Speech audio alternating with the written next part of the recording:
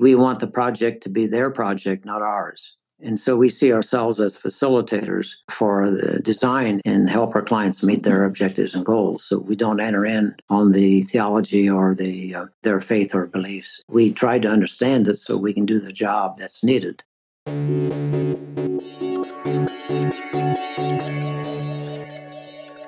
Hello and welcome to Ark Sessions 1-to-1. I'm Amelia, and this week I'm speaking with the architect behind Kentucky's Ark Encounter, a true-to-scripture, Amish-built, hardwood Noah's Ark, designed as part of an apologist Christian ministry's biblical theme park. LeRoy Troyer, the owner and chair of Indiana-based Troyer Group, was chosen for the project based on previous work on a replica of Jesus' hometown in Nazareth, Israel. Troyer Group has over 40 years of experience in all kinds of architectural projects, secular and religious. The client, Answers in Genesis, also runs a creationist museum in Kentucky. I wanted to speak with LeRoy about the remarkable challenge of not only translating construction documents literally from the Bible, but also the ethical complications that come from working on a project that perpetuates Bible stories as literal fact.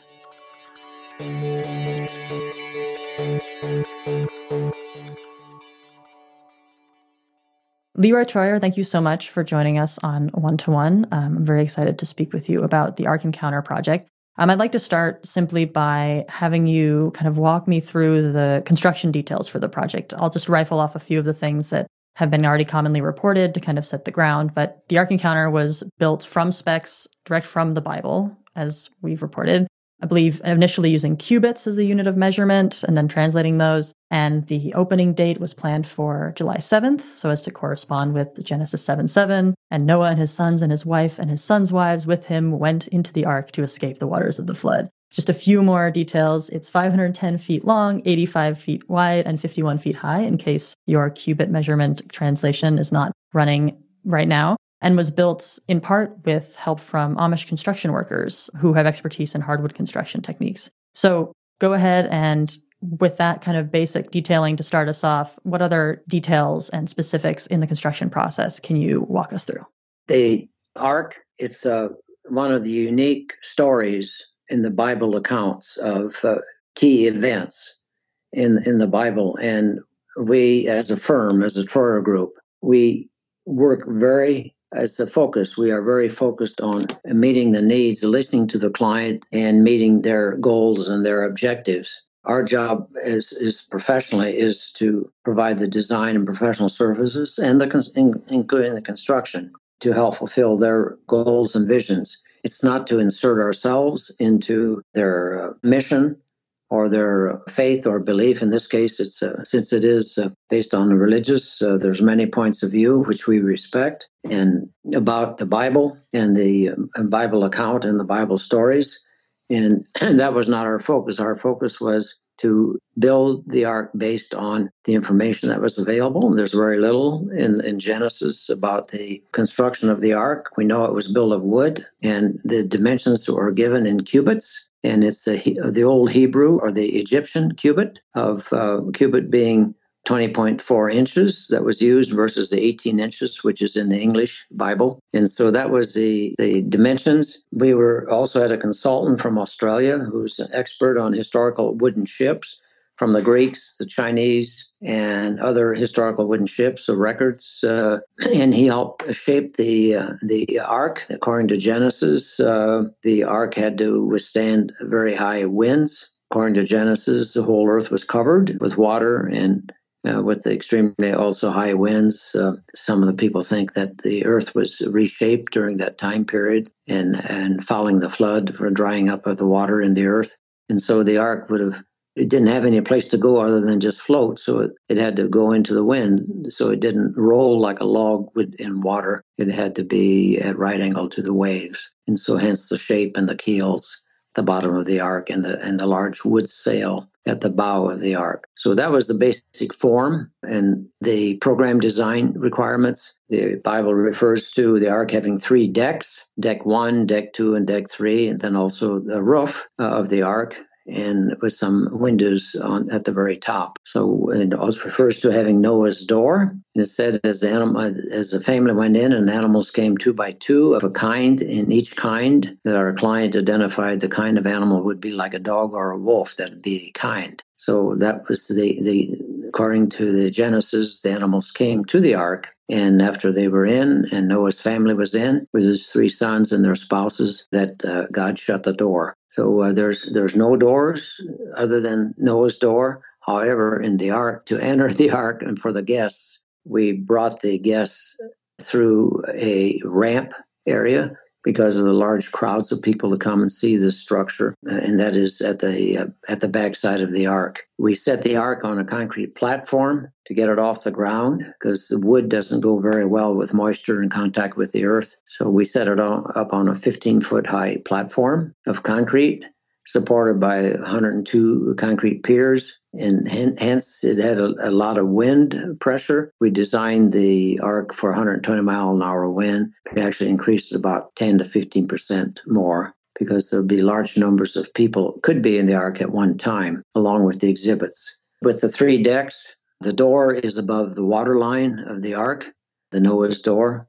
And the second deck, that's on the second deck, and that deck has a higher ceiling than deck 1 or deck 3. We have ramps within the ark to move people through the ark. We built 3 towers of masonry towers that are 74 feet high at the back side of the ark to anchor the ark to those masonry towers for the lateral forces for wind pressure. And that was done through tie and the bond beams, and we use steel ties connected to the heavy timbers. The largest heavy timbers in the ark are logs.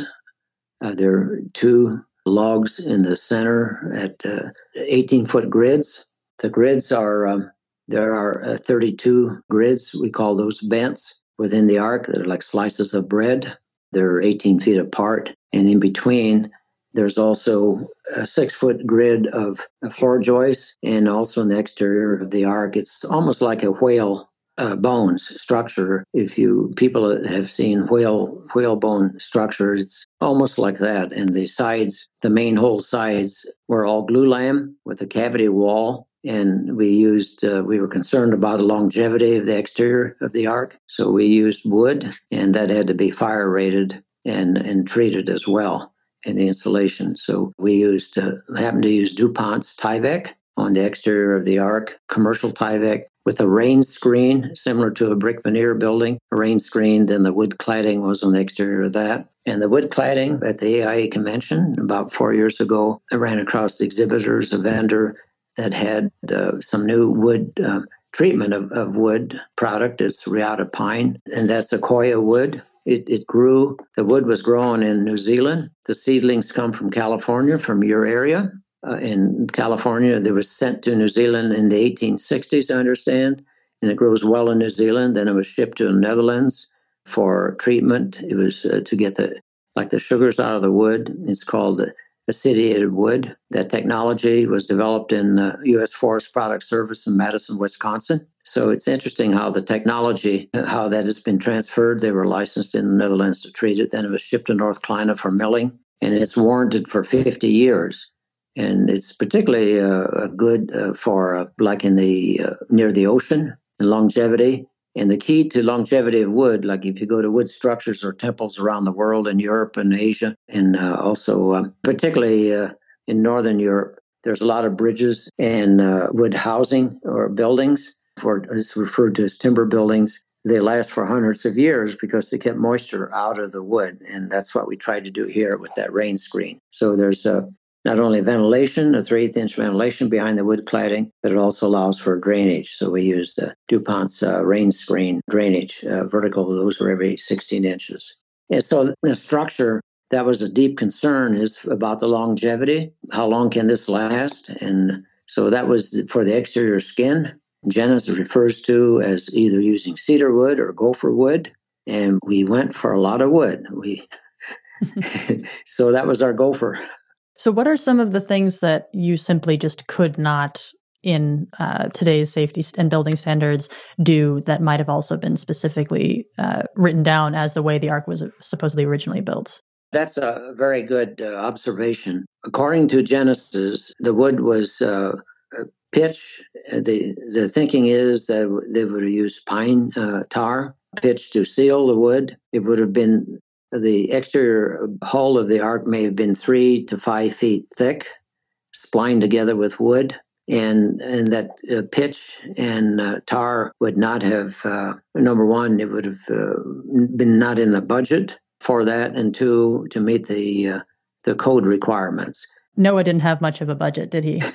We don't know what kind of budget he had, or we don't know what kind of technology he had. Some scholars believe that since people lived such a long time before the flood of 300, 400, 500, 600, 700 years, that they had about 15 to 25 times more lifetime experience than we do today. Because today, in our we have to transfer knowledge about every 35 to 40 years. And so some scholars think that they may have been more advanced than we are today. But since supposedly everything was destroyed during the flood, we don't have any record of that. These are scholars in the Christian apologist tradition, similar to the client. Yes, and so that's just some information that was passed on to us. We know that in Genesis it refers to having a metal or steel and iron and bronze before the flood. So we initially started with a lot of wooden pegs, 2.5-inch wood pegs, but the forces from the wind pressures were so great that we had there wasn't much left in the wood. It was almost all honeycomb, so we ended up using quite a few steel plates and steel connections and knife plates. And that was a major design criteria and a challenge for the engineering. It was done by also the Troyer Group with our own in-house staff, and to be able to oversee that. And since I've had considerable experience in wood. And so Jason Hickel was our structural engineer. Then Ron Troyer, we have a family business. He's been senior VP for the mechanical and also electrical. And we ran out of time because it was a very tight schedule. So we had a firm from Idaho help us, structural firm, help us with the bow and the stern. And that was, since that came to a point, there was a lot of compound curves in that design. And the logs, we initially started with 65-foot tall logs, 36 inches in diameter at the base and a minimum of about 20 at the top. But then the timbers, what we were showing in Georgia, with the standing trees, they actually didn't cut those trees they showed us. And when they sent some of the initial logs, they didn't meet the grading specifications. So we reverted to using dead standing Engelmann spruce. And when we couldn't get enough of those fast enough out of southwest Colorado and south Utah, we reverted to using also Douglas fir. Both of those woods, Douglas fir is very high fiber strength. And, if you wood construction, the fiber stress is most important. And then the grading of the wood is very vital. And we wanted to use as much dry timber as we could. So we have 64 logs that are 50-foot long. And then we did an extension on the roof level on up for the atrium, which is now also a dining area on the front half of the Ark. And so we had a connection hinge point at the roof level point, which complicated the design somewhat. And those logs, the vertical logs, are not straight. They're angled a little bit, about 3 degrees on an angle vertically. So that complicated also the mortise and notching and the tendons. But we were able to achieve that through the team. The first step was then also to build a team of talented people that had the ability to actually build the various wood components. It's sort of like a Tinker Toy set. As a boy, I grew up with Tinker Toys and played with Tinker Toys. And to simplify it, that was sort of the concept that we used in order to build this. So when the timbers arrived on the site, there was the largest CNC machine in the country. It's in Colorado. It's a German machine. It can handle up to 24-inch square timbers. And so the columns, not the center columns, but the outer columns ended up 20 by 20. At the lower levels, the first 2 levels, and then the third deck on up, those are 18. And the floor joists are 16 by 18 inches, and they're 6 feet on center. And that's throughout the entire Ark. So they're huge joists. And clearly there's a real investment on behalf of the client, Answers in Genesis, to make the Ark construction, but not just the final product, but the actually way that it was built, indicative of kind of a proof of concept from the actual scripture text. But of course, at the same time, you can't possibly do all those things while also designing today. But I'm wondering then, how were you first approached by Answers in Genesis to do a project like this? And what kind of stipulations did they have around making sure that it was so-called like true to the concept that they were going for? Very good question. On the again, with the client, we respond to help achieve the client's goals and objectives. And our job was not to question what their faith or concept going into it. But we did, how this came about, project. About in the late 80s, I was approached by a businessman from Pennsylvania. He was up and elderly in years, and he wanted to build a Noah's Ark at an interchange in Florida and use it for a restaurant and lodging. And we did a few concepts, and also, of course, it would had to have windows in it for lodging, and it wouldn't have really looked like an ark. And we did not know the real true shape of the ark. No one really knows, to my knowledge, really what it was, what the shape was. So we had to rely on people that have studied wooden ships historically, and so that was what was used for the form. We don't know exactly how the ark was shaped or how it was built, but this is one idea, and that it was possible to do it in wood, and I think that is maybe one of the exhibits that the ark itself represents, an exhibit that it was possible to build it out of wood. So once you had this agreement with the client and you were working on the project, what kind of conversations took place within the firm around handling such a notably ideological and controversial project? Well, I think it was all our professional people. There were probably 30 in our firm that touched the project because we have a full service firm of design, architecture, engineering, structural, and landscaping. This is the first phase of a master plan that was done as a biblical themed attraction for other attractions in the project. So this being basically the number one item. Later on, there would be the Exodus out of Egypt, the Israelites, and then another major event in the Bible is the Tower of Babel. And then later on, it would be the Christian aspect. And we did do a project in Jesus' hometown of Nazareth, Israel, a replica of a first century village. And that was done in 96 through 2000. It opened up, and it's interesting. It's only 500 meters from where Jesus grew up. And through that contact, we learned to know about Kerry Summers came on board just when we needed his talents. He came out of Bass Pro Shops, helped develop the Bass Pro Shops. And then he was president of Silver Dollar City out of Branson, Missouri. They have Dollywood and Stone Mountain. And he was sent over there by the people from the owners from Silver Dollar City to check this out because they heard about the Nazareth Project through Pat Boone. And so he went over and they told him he had to come and see me, which he did. And we struck up a friendship and we developed destination concepts and development to do various themed attractions, whether it was religious or secular. And so with his background and talent, he called me and we then worked together in partnership to develop a master plan for the biblical themed attraction. Overall, that when that's all built out, it might be 10, 15 years. We don't know. Depends on the funding of it. That'll be well over $200 to $300 million project. It's on 800 acres of land that's available, but it's very hilly in the hills of Kentucky. And so right now we're using about 180 acres of the 800 acres of the land. It's not flat land. It's very hilly and has ravines and very natural. And we did have to lower some of the hills 28 to 30 feet in order to get enough level area for the parking lot for 4,000 vehicles and also for the buildings that are built now and also in the future. So that's how this project primarily came about. And so our staff, as we worked on it, sure, there were some concerns about it, but if we're committed to helping clients, whether it's in the healthcare area or senior living facility or college university, to help them meet their objectives and goals. We have worked with many religious groups. We've designed religious facilities, over 400 since 1971. So we have a broad practice, both in the U.S. and in some overseas as well. So that's our background. We have worked broad segment. We've done many buildings for commercial buildings, office buildings, banks, healthcare facilities. And so we have a very broad cross-section of background experience. I'm asking specifically about the conversations that took place internally because I've heard that Answers in Genesis requires its employees to sign a statement of belief in order to work on projects alongside it. And I'm not sure exactly what that statement would have required to agree with, but can you tell me who at Troyer Group would have been required to sign such an agreement and what the specifications of that might have been?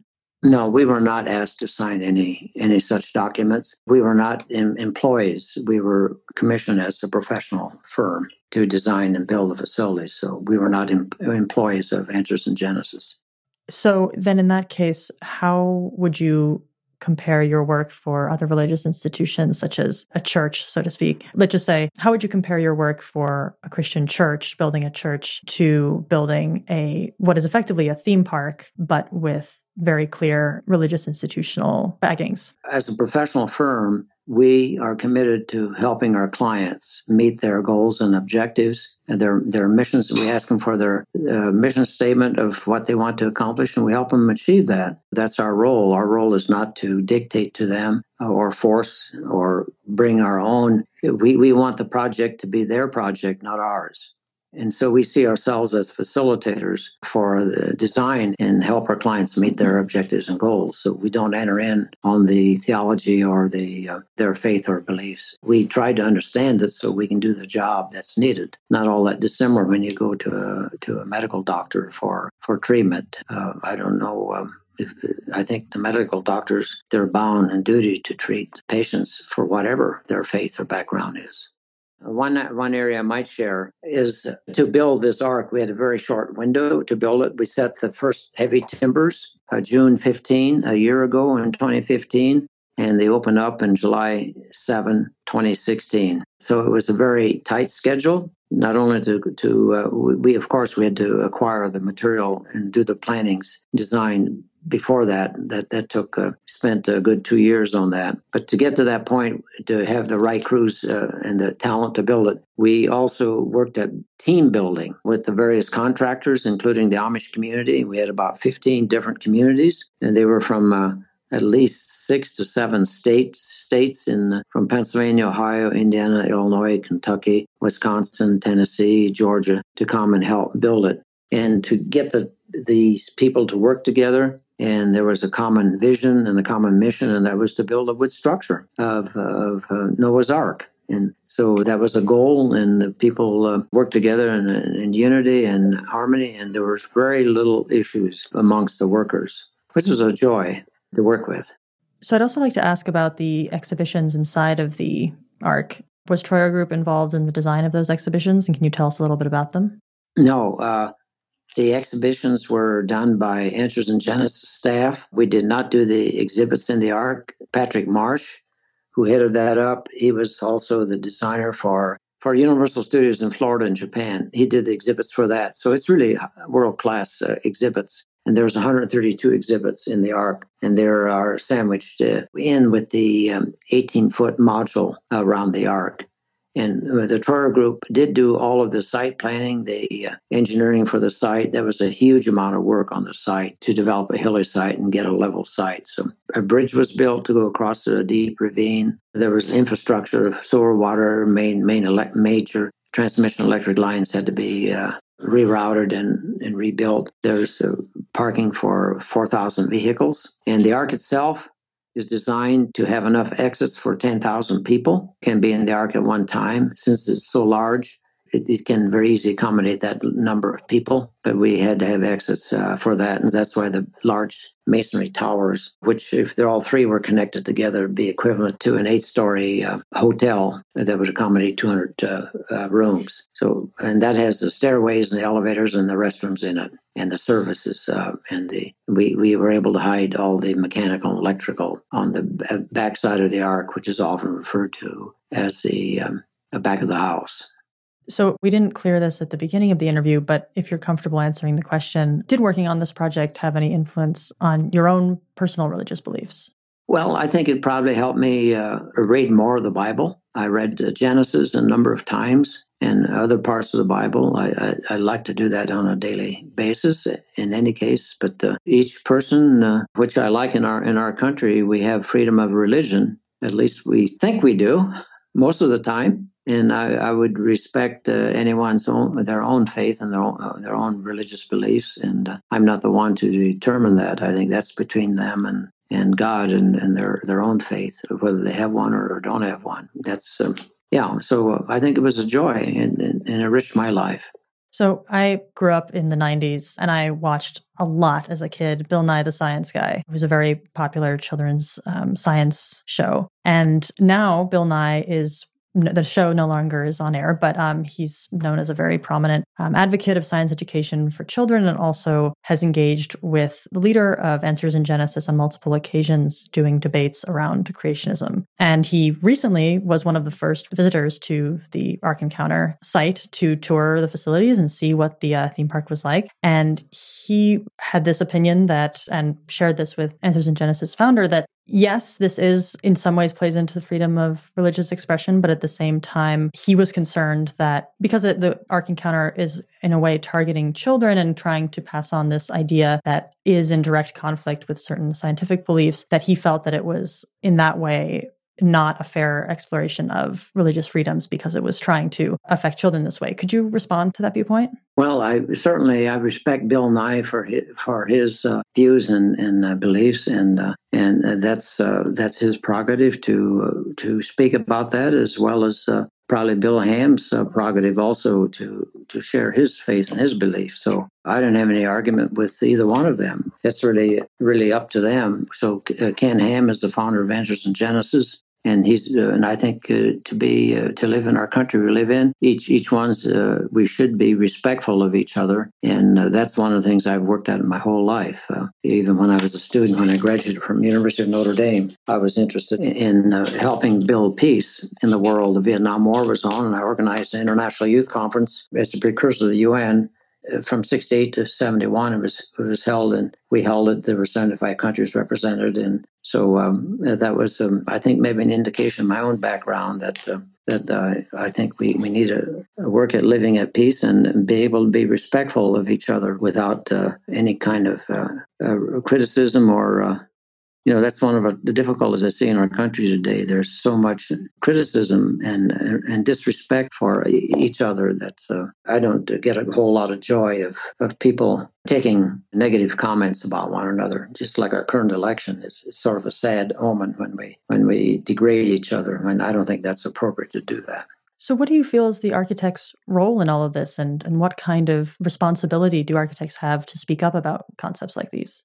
Well, I think the architects, we as architects, we're trained to help build and design and build a built environment, and that's our job, and to help our society and our society be able to have quality environments, and whether it's a faith or no faith, let's work at building together. We together.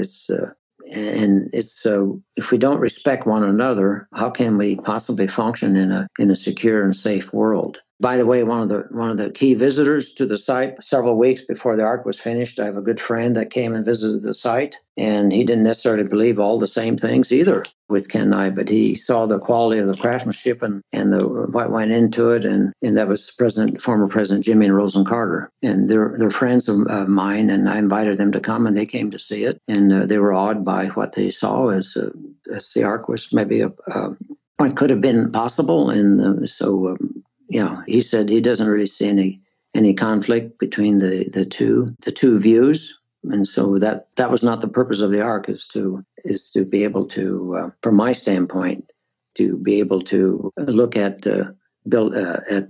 destroying either the faith community or to force any faith on anyone else. Well, LeRoy Troyer, thank you so much for joining us on One-to-One and speaking about the Ark Encounter project. I really appreciate it. Well, you're welcome, and I trust that this might be of inspiration for architects to look at how we can serve our clients to meet our clients' needs and desires. Thank you so much for your time and thoughts. You're welcome. Thanks for listening to Archinect Sessions One-to-One with LeRoy Troyer. Danilo Voinov edits our podcast, and Matt Skillings composed the music. Myself and Paul Petrunia are the producers of One-to-One. New episodes come out every Monday. You can subscribe to us on iTunes and Google Play Music. And if you like the podcast, consider leaving us a review. It helps a lot. We are at Ark Sessions on Twitter, and you can email us at connect@arkconnect.com. Thanks again for listening to One to One.